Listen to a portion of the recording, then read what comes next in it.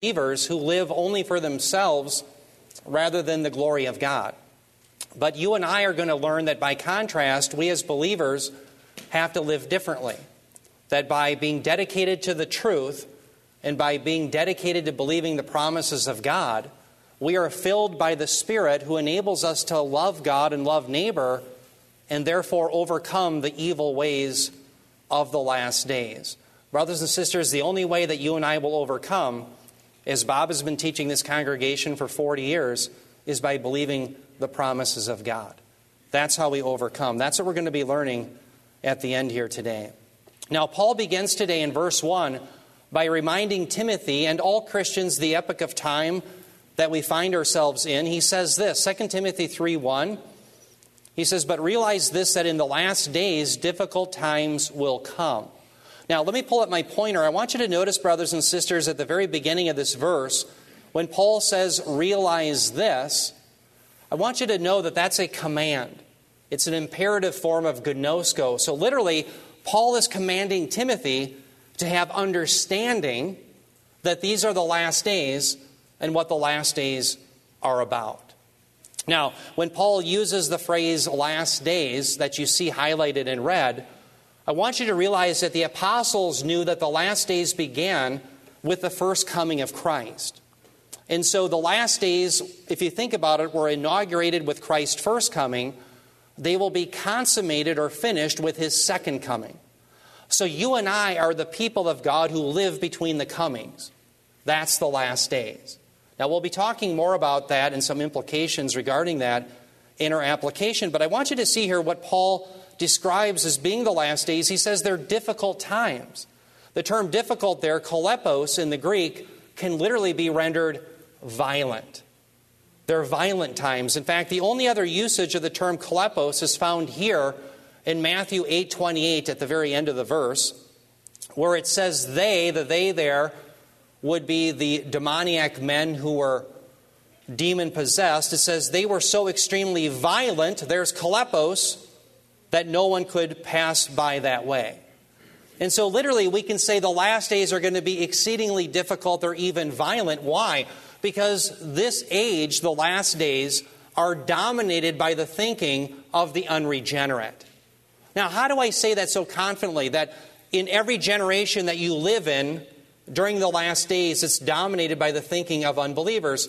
Because Jesus Himself said in Matthew 7:14, He said, "Wide is the path that leads to destruction, and many enter in through it. And narrow is the path that leads to salvation, and few find it." So what that means is that in any generation, the vast majority are unbelievers. And because they're unbelievers and think like unbelievers, these days are going to be difficult. They will persecute the people of God, they will hate the things of God, and they will live only for themselves. Now, I want you to turn your Bibles, if you will, to 1 Timothy chapter 4, and verses 1 through 2. I wanted you a reminder of what Paul said there about the last days. So this is a reminder of what we've already studied. 1 Timothy 4, verses 1 through 2. And again, as you're turning to 1 Timothy 4, 1 through 2, I'm going to make 3 points from this text about the last days that I think are important to tag on to what we're learning here. Notice 1 Timothy 4, 1 through 2. Paul says this. In verse 1, he says, "But the Spirit explicitly says that in the latter times," that would be the last days, "some will fall away from the faith, paying attention to deceitful spirits and doctrines of demons." Now let's stop there for just a moment in verse 1. Notice there will be those who fall away. Realize that these are not true Christians. How do we know that? Well, because Jesus Himself said in John 10:27 through 28, "My sheep hear my voice. I give to them eternal life, and they shall never perish. No one can snatch them out of my hand." So true believers will never apostatize. So these are those who appear to be believers, but they were unbelievers all along. So they are not going to follow the true doctrines of Christ, but what will they be buffaloed by? What will they follow? Paul said the doctrines of demons. And I want you to think about today in our day and age how prevalent Marxism is and so many other religions. They're all doctrines of demons, distractions away from the gospel. Now, what I want you to see here next is notice in verse 2, very important point. Paul says, by means of the hypocrisy of liars seared in their own conscience as with a branding iron. Notice the unbeliever that dominates the last days, according to Paul in 1 Timothy 4:2, has a seared conscience. A conscience that does not function correctly. Why? Because the conscience has to be informed by something outside of itself. If your conscience is informed by the Word of God, it will function correctly and you'll act morally. But if your conscience is informed by doctrines of demons, well, that's why you're going to live ungodly lives, and that's why we're going to have difficult or violent days in the last days. Dear brothers and sisters, the days that you and I live in, you and I are seeing the vast majority of people have consciences that are not informed by Scripture, but doctrines of demons. That's why these are difficult days. Now, what Paul is going to do here is he's going to begin to explain why the days are so difficult. He's going to flesh out for us what the unregenerate look like. 2 Timothy 3, verses 2 through 4. He says, for men will be lovers of self, lovers of money, boastful, arrogant, revilers, disobedient to parents, ungrateful, unholy, unloving, irreconcilable, malicious gossips, without self-control, brutal, haters of good, treacherous, reckless, conceited, lovers of pleasure rather than lovers of God. Here, brothers and sisters, Paul heaps up 17 different adjectives and then other terms in this vice list to show us what the unregenerate look like in the last days. Now, one of the reasons he does so is because in antiquity, oftentimes Hellenistic Jews would use vice lists just like this in order to impugn the false teachers that they were dealing with. And I think that's exactly what Paul is really doing here. He's going to show us that these are what the false teachers were like as we proceed in Ephesus. Now, notice he begins by saying that men, and by the way, I hate to break this to you ladies, but you're in this as well. This is mankind, men and women who are unbelievers. They're going to be lovers of self. Now, contrary to the popular opinion among the psychologists, they believe that the greatest problem humanity has is always self-esteem. That really began in the 1970s. But no, that's not what the Scriptures declare. The greatest problem humanity faces is not that we don't love ourselves, but rather that we don't love our neighbor as ourselves. That's our real issue. If you ask a criminologist what the people on death row are like, they'll say, yeah, they have tremendous self-esteem. The problem is they don't love anyone else. That's the problem that characterizes the unregenerate in the last days. In fact, notice, I want you to see, I think there may be an inclusio intended here with the theme of love. Notice here in verse 2, people in the last days are lovers of self. Notice what brackets it in verse 4, rather than lovers of God. That's a good summary of people who dominate the last days in the unregenerate state. They're lovers of self rather than lovers of God. That's who they are. Now, notice in verse 3, you see another point that they're unloving. So that seems to be a major theme through this whole section. All right, now, why are we different? Because when we believed, we were filled by the Spirit, and when we were filled by the Spirit for the first time, we were enabled to love God and neighbor as ourselves. That's what happens to us. We're no better. We're just those who have been changed by the power of God. Now, I don't have time to get into all of the vices here on this list, but I want to hit some that I've never hit before. I want you to notice in verse 3, one of the sins in this list is being irreconcilable. The term in Greek there, aspandos, literally means to be without a truce. These are human beings that don't want to be reconciled to God, and they don't want to be reconciled to other human beings. And as our culture becomes more post-biblical and more dominated by the doctrines of demons like Marxism, you're going to see people devolve further and further into race, class, and gender distinctions where they don't want reconciliation among groups. They want tribalism to prevail and rule the day. How many in here have heard this new book that's out? It was put out in 2020 And there's many different contributors to it, but it's called a rhythm of prayer. A rhythm of prayer. Right now it's being sold. I don't recommend it, but it's being sold at Target stores. But one of the contributors to it is a woman named Dr. Shaniqua Walker Barnes. She is a professor of practical theology at Mercer University. And she's a contributor to this book. And I want you to hear what she says in her prayer. This is her prayer that's in the book. She says, quote, "Dear God, please help me to hate white people, or at least want to hate them. At least I want to stop caring about them individually and collectively. I want to stop caring about their misguided racist souls, to stop believing that they can be better, that they can stop being racist," unquote. The reason why that's acceptable today in our culture is because the culture is dominated by espondos thinking. People who don't want the racial groups to be reconciled, because then you can't break them according to race, class, gender into haves and have-nots. They're irreconcilable. They won't be reconciled to God, nor do they want to be reconciled to other human beings. Notice here another term, malicious gossips, literally the diabolos.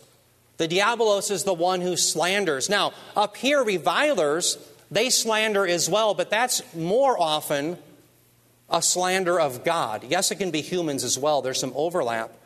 But here, the diabolos is one who slanders human beings, making accusations that aren't true about people made in the image of God. And again, if I look at our culture today, there are whole swaths of our population being accused of things without any evidence of all. Why? Because, again, what dominates the thinking of the last days are all of these types of sins. Notice also they're without self-control. The unbeliever lives by the motto, if it feels good, do it, rather than by the commands that come from Christ. Notice they're also called brutal, anemoros. These are people who are the opposite of merciful. That is going to dominate the last days as well. I don't know if anyone has seen this video. In Washington, D.C., there was a 13 and a 15-year-old girl. And somehow they end up carjacking this 66-year-old man's car. He's a Pakistani man who was an Uber Eats driver. Well, he's hanging on to the outside of their car, and they go speeding away. They crash the car. They flip it on its side. His body goes flying. He's instantly killed. And then in the video, as it proceeds, the 13 and the 15-year-old are just stepping over his body. Where's my cell phone? Anemoros. Brutal. They don't care. They're just lovers of self rather than lovers of other people or God. How many in here have ever heard of a man named Brandon Elliott? I just became aware of him. A few weeks ago, he viciously attacked a 65-year-old Filipino woman. Why? Because he's a man without mercy. The people that are anemoros, brutal, attack people merely because they can. This is a man, this Brandon Elliott, who was let out of jail after murdering his own mother by stabbing her to death. But you see, those who run New York State, they're anemoros. They're brutal. The Scriptures say that if you shed a person's blood, so by man shall your blood be shed.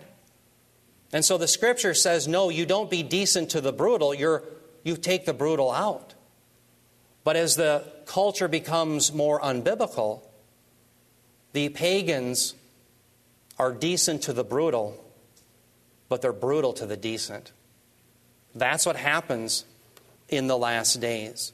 Notice they're haters of good. Remember Isaiah 5:20 warned us, woe to those who call evil good and good evil. We see that in our own day and age. That which is good is called evil, and that which is evil is called good. Notice they're also called treacherous. The term treacherous in Greek, according to the great scholar of 2 Timothy, Phil Towner, he says, quote, this describes those who betray a cause to which they had once been committed. How many times do we see today those politicians who have said that they swore an oath to uphold and defend the Constitution, only to reject that oath in order to gain politically and financially? Why? Because they're treacherous. And you can think of so many other examples. And by the way, this is why Jesus teaches us to let your yes be yes and your no be no. Be people of your word, otherwise what? You're treacherous.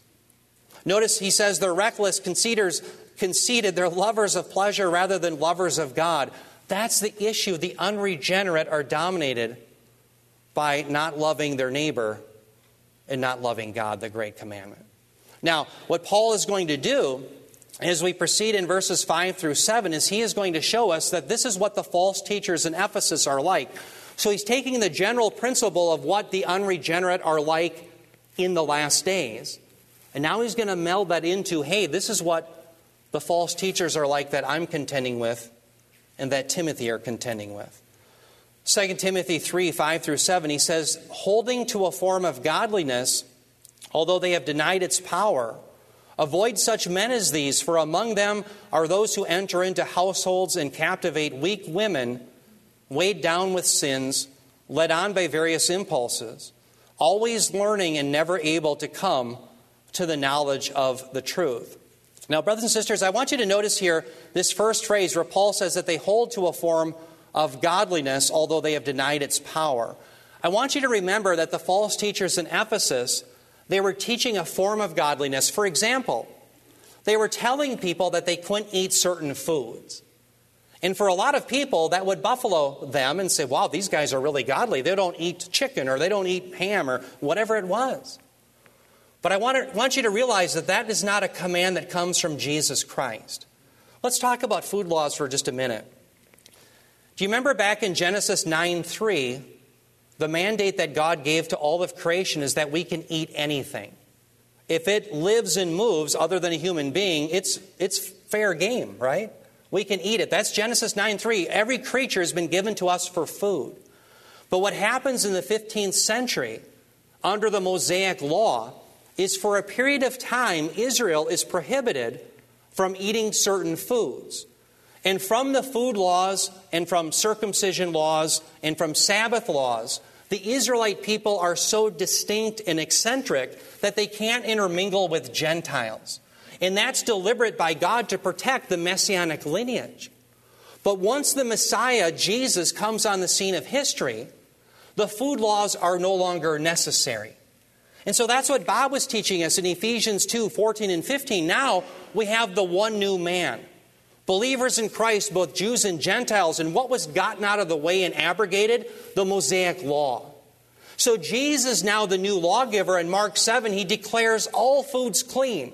The creator of heaven and earth, under the new covenant, Jesus Christ says, all foods are clean. You can eat anything. But these jokers come on the scene in Ephesus and say, no, we're the lawgivers. Christ is out. We're in. You can't eat ham again. And these guys are the pious ones? But you see, brothers and sisters, that's the way the legalists operate. They will bend over backwards to follow their own laws that God never gave, and they will bend over backwards making you follow their laws, but all the while they're usurping Christ as the lawgiver, and they won't ironically follow the laws that Christ actually gave. That's what's going on. That was the racket in Ephesus. Now, I want to focus on that phrase where he says that they have denied its power. Does everyone see that? They have denied its power. What does that mean? Well, I think what it means is that through the actions and the false teachings of the false teachers in Ephesus, they were demonstrating that they were devoid of the Holy Spirit, the power of God that would enable them to both believe and obey. That's what Paul is pointing out. They don't have the Spirit in their life. Remember, it's only through the Spirit, 1 Corinthians 12:3, that anyone can say Jesus is Lord.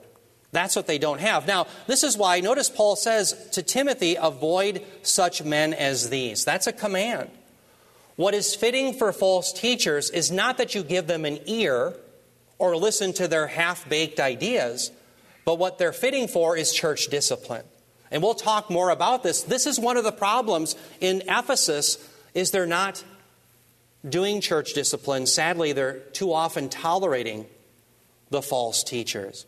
Notice Paul further describes them. He says, for among them are those who enter, literally worm their way into households and captivate weak women, weighed down with sins, led by various impulses. I want to make a point here. One is that when Paul says that these men, these false teachers, have wormed their way into these women's homes, and he calls them weak, Paul is not saying that all women are weak intellectually or emotionally. That is not Paul's point. It's these particular women that were weak simply because they were weighed down by various sins. And more than likely, the sins that they were engrossed in was sexual promiscuity. Now, how do we know that? Well, notice here the term various impulses. Impulses comes from epithumia, the same term Jesus uses in Matthew 5:28 for a man lusting after a woman. And so what was going on, I think, in Ephesus is, remember, these false teachers were saying that the resurrection had already occurred. Remember Hymenaeus and Philetus? They were saying that. The resurrection has already occurred. Well, it wouldn't take a rocket scientist to figure out, well, wait a minute.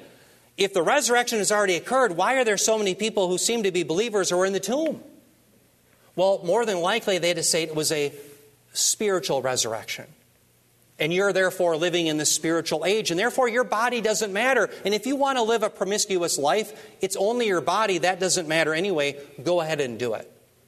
And the women were all too willing to buy into it. Now, notice Paul further says about these women who are captivated by these sins. He says they're always learning and never able to come to the knowledge of the truth. What Paul means by that is he is upset that these women were not willing to put their feet down and say, no, I will no longer listen to the false teaching.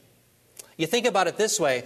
The Apostle Paul says that the resurrection was future and bodily. These false teachers come in and say, no, the resurrection is spiritual and it's already happened.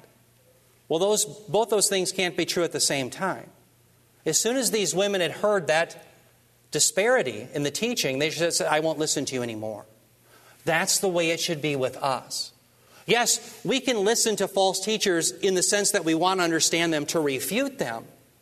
But we don't listen to them in order to give them quarter or say, well, maybe you have something to offer. No, that's not what the church is to be about. Again, what was fitting for these false teachers was church discipline. And Paul was upset that it was too often being tolerated, the doctrines that contradicted the gospel. Now, as we proceed in verses 8 through 9, Paul says that the power of God's word that he was preaching would reveal who these false teachers really were. Paul says, 2 Timothy 3, 8 through 9, he says, just as Jannes and Jambres opposed Moses, so these men also oppose the truth. Men of depraved mind, rejected in regard to the faith. But they will not make further progress, for their folly will be obvious to all, just as Jannes and Jambres' folly was also. Now, let's begin by asking, who in the world are Jannes and Jambres? Well, these were apparently magicians that had faced down Moses when Moses was giving the truth of God's word to Pharaoh in Exodus chapter 7 through 9. Now, to be fair, we never see their names, Jannes and Jambres, in the Bible. They're not listed. But there was an apocryphal book, an extra-biblical book called, fittingly, the book of Jannes and Jambres. And more than likely, Paul knew of that work. So how do we think about that? How do we understand Paul citing this, and yet that book is not canonical? Well, here's how I think we should think about it. Think of this example. Do you remember in Titus, the book of Titus, Paul quotes from Epimenides, a Cretan philosopher? Now, when Paul quotes Epimenides, he does not infer by that Epimenides is infallible or inspired by the Spirit. Paul was simply saying what Epimenides said at this point is true. In the same way, Paul is not affirming the book of Jannes and Jambres, but he's simply, I think, affirming that these were historical figures, that they really were there and these names happen to be correct. I think that's what we could infer.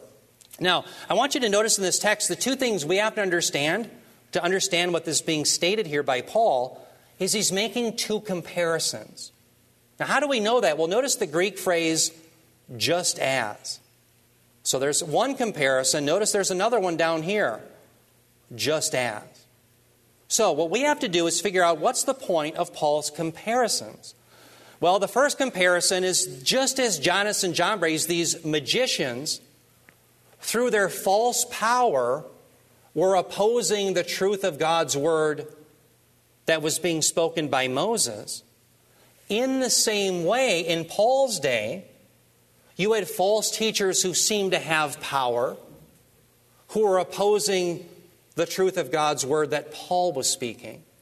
That's the point of comparison. Now, why do I say that Jannes and Jambres and the magicians seem to have power? Well, remember that incident in Exodus 7 where Moses takes his staff, he throws it down, it becomes a snake? Well, the magicians did the same thing. They end up doing some of the same powerful things. So it seemed that they had power, but yet they were teaching something that was opposite to the truth. Now, what's the point of the next comparison? Well, what Paul is saying here, notice he says, but they will not make further progress. That's the false teachers in Ephesus. For their folly will be obvious to all, just as Jannes and Jambres' folly was also. Here's the point that he's making there. What Paul was saying is, at the end of the day, the magicians that faced down the truth of God's word in Moses' day, there was a limit on their power. Do you remember Moses throws down, I think it was the staff of Aaron, he throws it down, it becomes a snake. This is in Exodus 7. And then the magicians of Pharaoh do it. Jannes and Jambres, they throw down their staff. That becomes snakes. But do you remember what happens? Moses' staff, his snake ends up swallowing theirs. Showing that no, there was only so much power that these magicians had. And what's more, notice this. This is Exodus 9:11. Exodus chapter 9, verse 11. It states this. It says, the magicians could not stand before Moses because of the boils, for the boils were on the magicians as well as on all of the Egyptians. At the end of the day, the magicians ran out of power, and God showed that he was top dog. In the same way, as the Apostle Paul preaches the truth powerfully and gives us the truth in his word that comes from Christ, it will powerfully expose the false teachers for who they really are. That is the power of the Word of God. And brothers and sisters, that's why you and I, living in the last days, have to be those who are dedicated to the truth that's found in Scripture. Because it will expose the falsehoods from the false teachers and the heretics for what they really are. Yes, we have to believe the truth, and we have to defend the truth, because that is how you and I will overcome the evil ways of the last days.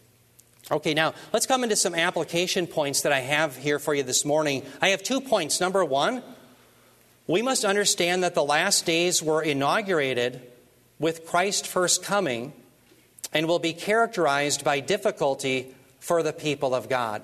One thing I want us to learn here is, there's false teachers in the Word of Faith movement that claim that if you're a Christian, everything should go swimmingly with you here and now. Well, that's contradictory to what Paul is teaching us, that actually the last days are going to be rough going, oftentimes for the believer. So that's an important point we'll learn there.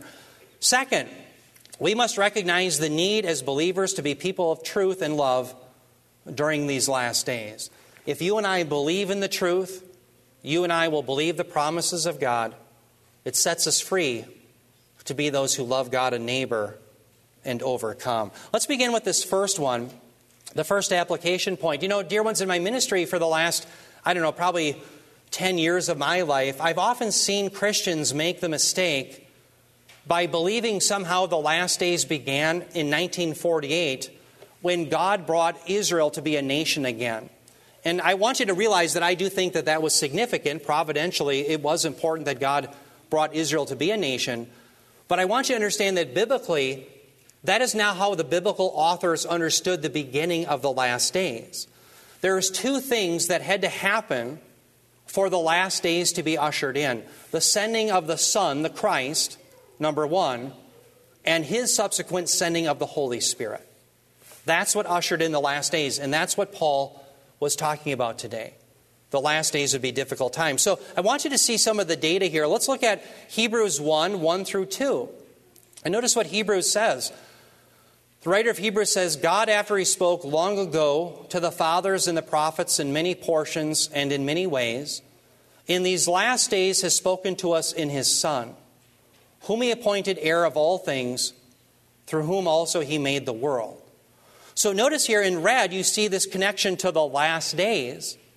But to the writer of Hebrews, it's connected to the sending of the Son. Why? Because after all, the only way that the Son could speak to us is that he was first sent.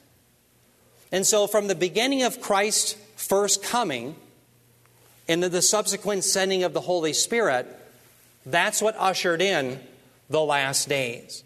So you and I have been living as the church in the last days, and we will until the second coming of Christ. Now, what this means to us is then the next event on God's redemptive calendar is the consummation of the last days by Christ intervening by coming through the clouds for us. And so this is why we have the doctrine of imminence taught in the Scriptures. Because you are living in the last days, the next event on God's redemptive calendar is the second sending of the Son. And so this explains then why the Apostle Paul says in Philippians 4:5, he says, "Let your gentle spirit be known to all men, for the Lord is near." Now, when Paul says, "For the Lord is near," he's not talking about the Lord's omnipresence, although that's certainly true. But rather, he's talking about the nearness of Christ's return. Why? Because we're living in the last days. We're living between the first and second advent. How close are we to the second advent? We have no idea. Maybe it's tonight. Maybe it's tomorrow. That's why he could say the Lord is near, or literally at hand. Brothers and sisters, I really hope that the church reestablishes the doctrine of imminence. And I think that doctrine of imminence really stems from believing properly what the last days are. The last days are characterized by expectancy because the next event is the sending forth of the Son. Now, two things that I want you to learn more about the last days. Again, it was the sending of the Son, but we also need the sending of the Holy Spirit. But second, I want you to know that the last days were promised to be difficult times for the people of God. Years ago, I knew people that were in the Word of Faith movement, and they would teach, remember the Word of Faith movement is heresy. They take faith and they turn it into a force. So you can control your own life because you use faith like a force. Like Star Wars, you're going to move things around. Right? So therefore, you should always have a Cadillac in your garage, and you should never get sick, and you should always have financial prosperity. And if you don't have those things, it's because you don't have enough faith. And so when things go bad, and they inevitably do in our lives, it ends up being a crisis of faith for those who are in the Word of Faith movement. Well, that's rank heresy.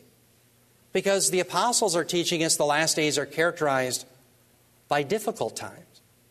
Okay, so I just want to point that out. Now, let's begin here, though, talking about the sending of the Spirit and how important that was for the last days.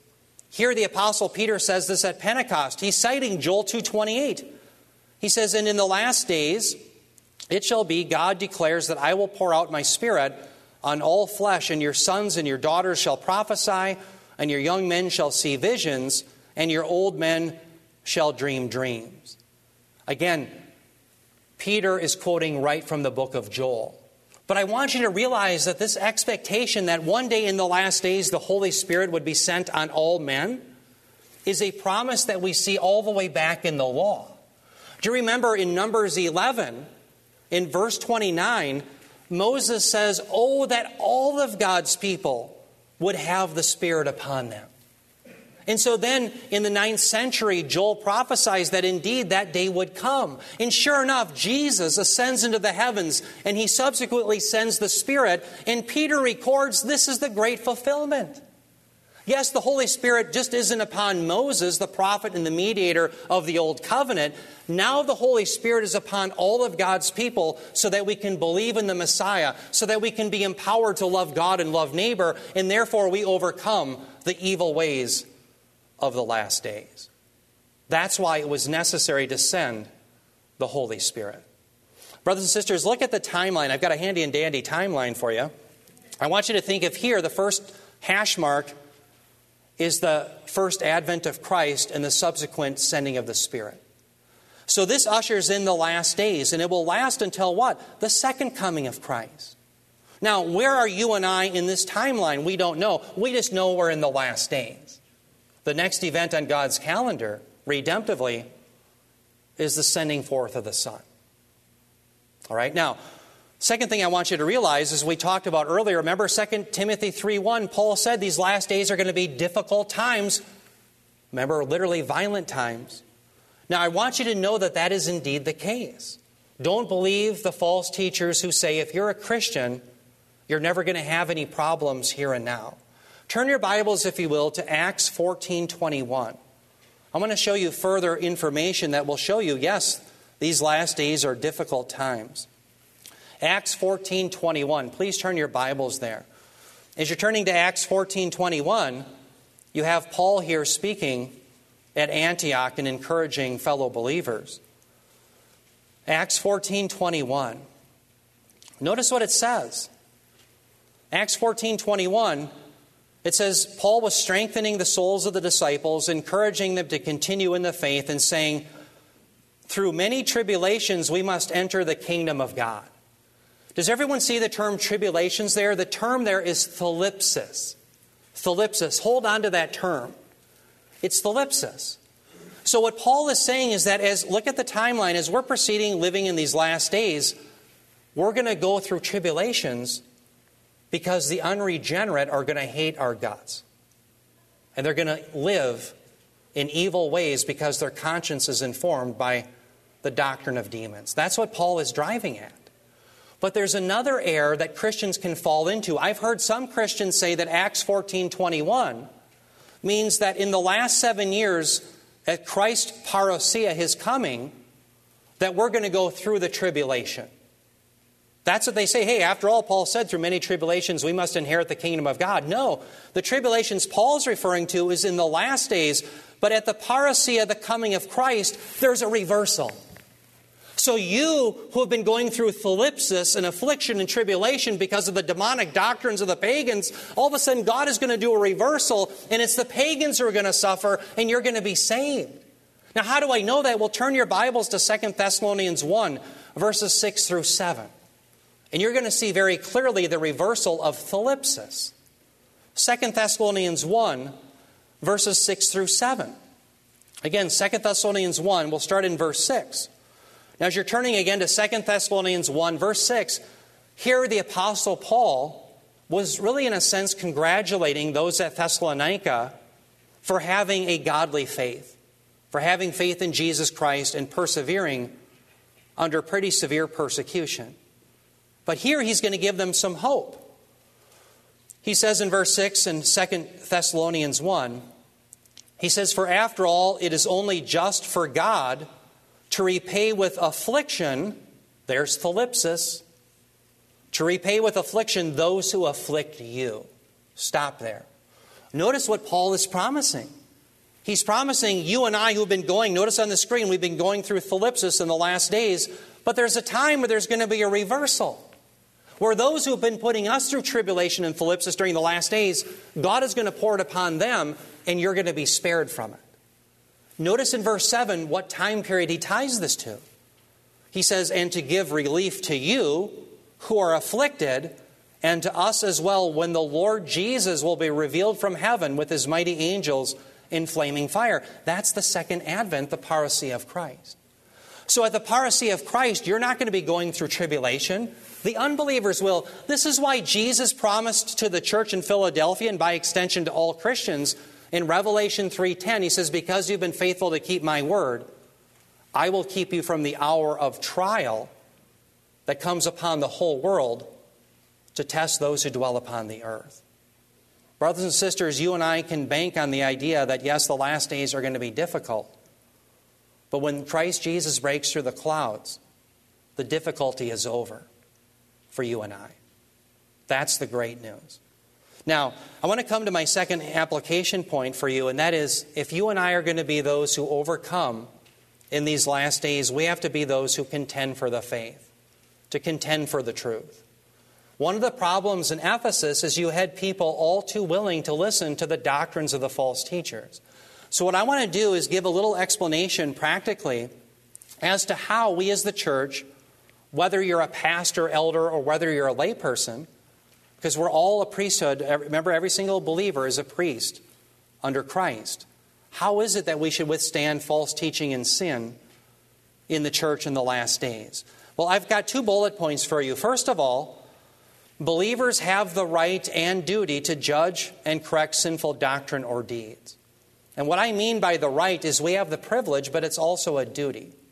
That it's not just the pastor's job, it's every believer's job to contend for the faith once and for all handed down to the saints. Now, one of the most important passages that I think we should learn from, and most of you probably are aware of this passage and know it, but perhaps there's someone new that doesn't, it's Matthew 18, verses 15 through 17. Please turn your Bibles there if you will. Matthew 18, 15 through 17. Because here is practically how every believer can stand against false teaching and sinful behavior. Now, as we're turning to Matthew 18:15, we'll start there. We're going to see a 3-step process that the people of God were to use in order to stand against either heresy or sin. Now, as I say heresy, again, we can have honest disagreements in eschatology and all sorts of things. I'm talking about doctrines that are essential to the faith. That's when Matthew 18 would come in. And again, when I'm talking about sin, I'm not talking about little faux pas or idiosyncrasies of someone's personality. I'm talking about rebelling against the terms of the new covenant. So these are things that we enter into when things are serious. Notice how it begins in verse 15. Jesus says, if your brother, and again implied would be your sister as well, if your brother sins, go and show him his fault in private. If he listens to you, you have won your brother. So imagine you have a brother or sister that's in some sin or heresy. The idea is that you pull them aside, you have the scriptures, and you say, hey, this is what the new covenant calls you to, and yet you're doing this, and I love you, and I don't want to see you proceed down that road. Well, notice the good news is they say, hey, you know what, you're right. The evidence is clear in the scriptures. I was doing wrong or teaching something that's wrong. I'm not going to do that anymore. Well, you know what? You've won your brother or your sister. Amen. You've helped them. But notice if they won't listen, and the implied is that you have the truth on your side from the scriptures. Notice there's a second part. Verse 16, but if he, implied would be she as well, does not listen to you, take 1 or 2 more with you, so that, notice here, Deuteronomy 19:15, by the mouth of 2 or 3 witnesses, every fact may be confirmed. Stop there. Why do we want 2 or 3 witnesses? Well, remember today in the vice list, one of the vices that we learned that was prevalent among the unregenerate was that they love to slander. They make false accusations against people made in the image of God. So one of the guardrails for us is that we have to have 2 or 3 witnesses who are seeing the same thing so that we don't end up bearing false witness against our dear brothers and sisters. That's why. Now, let's say the evidence is on your side. You bring your 2 or 3 witnesses and they still don't listen. Here's the third step. Verse 17, it says, if he refuses to listen to them, tell it to the church. And if he refuses to listen even to the church, let him be to you as a Gentile and a tax collector. So the idea is that they still won't listen to 2 or 3 witnesses, then it's to be brought in front of the whole church so that the weightiness of the entire church can be brought to bear so that they will no longer want to sin with a high hand. Sinning with a high hand says, I know that I'm wrong, but I have the right to do it. If the person is going to persist, say, I have the right to sin and I have the right to teach false doctrine, they're to be treated as a tax gatherer and a Gentile, meaning the only thing that's fitting for them is exclusion from the body of Christ. It's done so that they will, if they're true Christians, want to be back in the body and they'll repent. But it's also to be done to protect the sanctity of the church that's to represent the truth of Christ's word. So that is a process that every single believer should be aware of.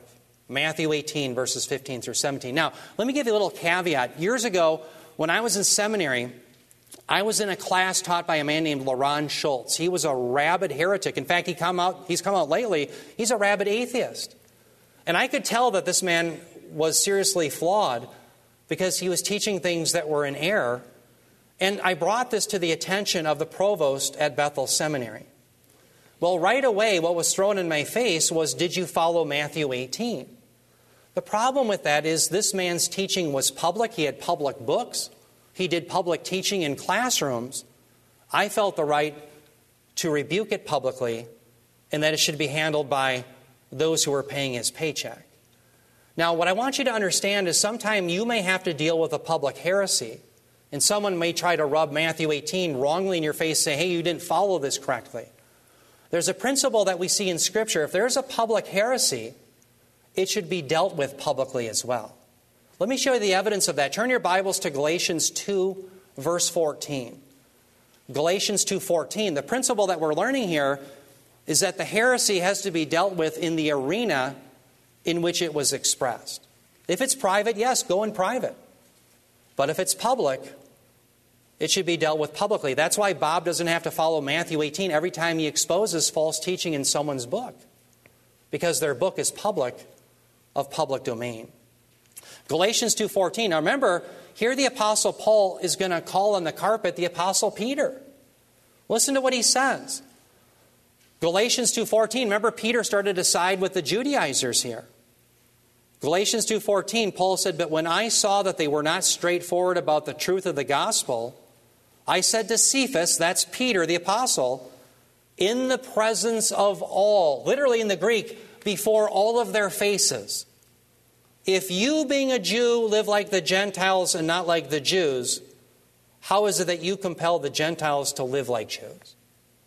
The Apostle Paul said that publicly because Peter had a public heresy going. That's why Bob doesn't have to follow Matthew 18 when he rebukes a book. He doesn't have to go to the person privately. Now, you can if you want. But a public heresy should be dealt with publicly as well. Okay, so these are some things that I've learned over the years, and I hope, brothers and sisters, that you take this wisdom from the Scriptures and you're better equipped today to contend for the faith looking at these various passages. And by the way, that's why I have all these verses listed. I encourage that you read these and use this as a resource if you ever have to deal with false teaching or sin in the church. Now, let me give you a second bullet point here, and that has to do with the function of elders and pastors. Remember, biblically, elders and pastors are the same. Pastors are elders, elders are pastors. Well, elders have the right and duty as well to protect the church from sinful doctrines and deeds. We know that from 1 Timothy. Notice the first passage there, 1 Timothy 1:3.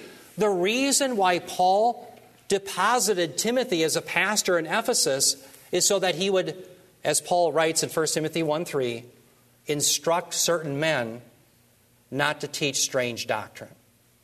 That's the role of the pastor and elder. Notice we have some ammunition in our clip or our belt or whatever you want to say. We've got a tool in our belt, maybe that's a good way of saying it, to handle false teaching that's a little different than the congregation. You can read about this. I won't have you turn to it, but in Titus 3:10 through 11, Titus, remember, was a pastor in Crete. And Paul said to Titus, reject the factious man, literally the heretikos, the heretic, after one or two warnings, knowing that he stands self-condemned. Sometimes the heresy is so egregious that you simply warn that the person's deviating from the truth. And if they don't heed the warning, they must undergo church discipline. That's another quiver in the arrow for the believers to root out false teaching. Brothers and sisters, it's not just the pastor's role, it's every believer's role to stand against heresy and to contend for the faith. One of the problems in Ephesus is that there were too many people willing to listen to the foolish teaching of the heretics. We can't be the same if we will overcome in the last days. Now, the final point that I want to talk about here is how you and I have to be dedicated to believing the promises of God. The only way that you and I will overcome in the last days is by believing the promises, and therefore we'll live to love God and love neighbor. And I want to show you that in the book of Jude, he says something very similar to what Paul wrote to us today in 2 Timothy 3. In fact, in Jude 18, Jude said, in the last days, mockers would come and they would follow their own ungodly lusts. So what's Jude saying? He's saying, yes, the last days are going to be characterized by unbelievers not loving God and not loving neighbor. Well, notice he provides a remedy for believers. In Jude 20 through 21, he says, but you, beloved, who's the beloved? It's every believer. He says, building yourselves up on your most holy faith, praying in the Holy Spirit, keep yourselves in the love of God, waiting anxiously for the mercy of our Lord Jesus Christ to eternal life. Now, notice here two things. First of all, Jude calls us to build ourselves up in the holy faith. That's the truth of the faith once and for all handed down to the saints. Now, the question is, how do you build yourself in the faith? Can you just beat yourself silly and get more faith? Can you just try harder? What he's getting at is that you and I can put ourselves in the realm, the arena in which God can operate on us. And so one way that you and I can do this is by submitting to the means of grace that God has given to the church. We see, remember the means of grace, the four tools in Acts 2:42, where the early church devoted themselves to the assembling together, to the apostles' teaching, to prayer, and to the breaking of bread, which is what the Lord's Supper. And the idea is when you're submitting yourself to the means of grace, it is the arena in which God can operate on you and build you in your faith, because the promises of God will always be before your face. Now, what's interesting is notice right after that he says, keep yourselves in the love of God. And the question here, is this a subjective genitive? In other words, it's God's love for us? Or is it an objective genitive, our love for God? And I would say yes. I think it's what's called by Daniel Wallace a plenary genitive. But accentuated here is probably our love for God. Yes, we only love God because He first loved us. Both are implied. But how is it that you and I are going to continue to love God? What was the problem with the heretics? They loved themselves rather than God. We learn that today. So what makes us any different than the unregenerate? Well, notice he says right after that, through this participle that explains how we are to build ourselves up in loving God. He says, waiting anxiously for the mercy of our Lord Jesus Christ to eternal life. That's longing and waiting for the second coming. It's about believing the promises of God. You see, the reason why the unregenerate only love themselves and they don't love others or God is because they don't believe the best is yet to come. And if the best isn't yet to come, they're going to get all they can here and now. That's why they're selfish. Brothers and sisters, if you believe the best is yet to come and that you're heading for the resurrection, you're going to be willing to suffer for God and love neighbor. But if you don't believe the best is yet to come, you don't believe in the promises, you'll start living like the unregenerate, getting all you can here and now, being a lover of self rather than a lover of God.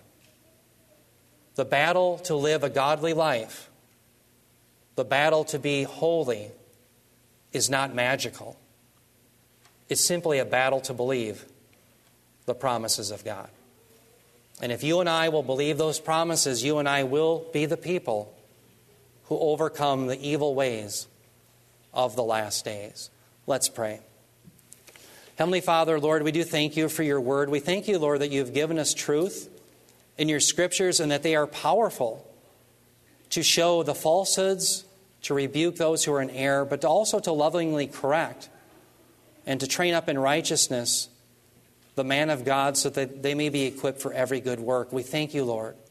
We pray, Heavenly Father, that we would be people who stand lovingly for the truth, that we would be those who would not tolerate error, but yet we would expose it in love.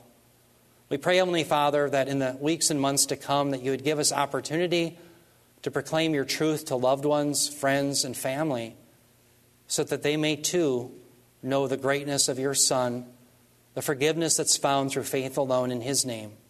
We pray that you would do that through us and for us. In Jesus' name we pray. Amen.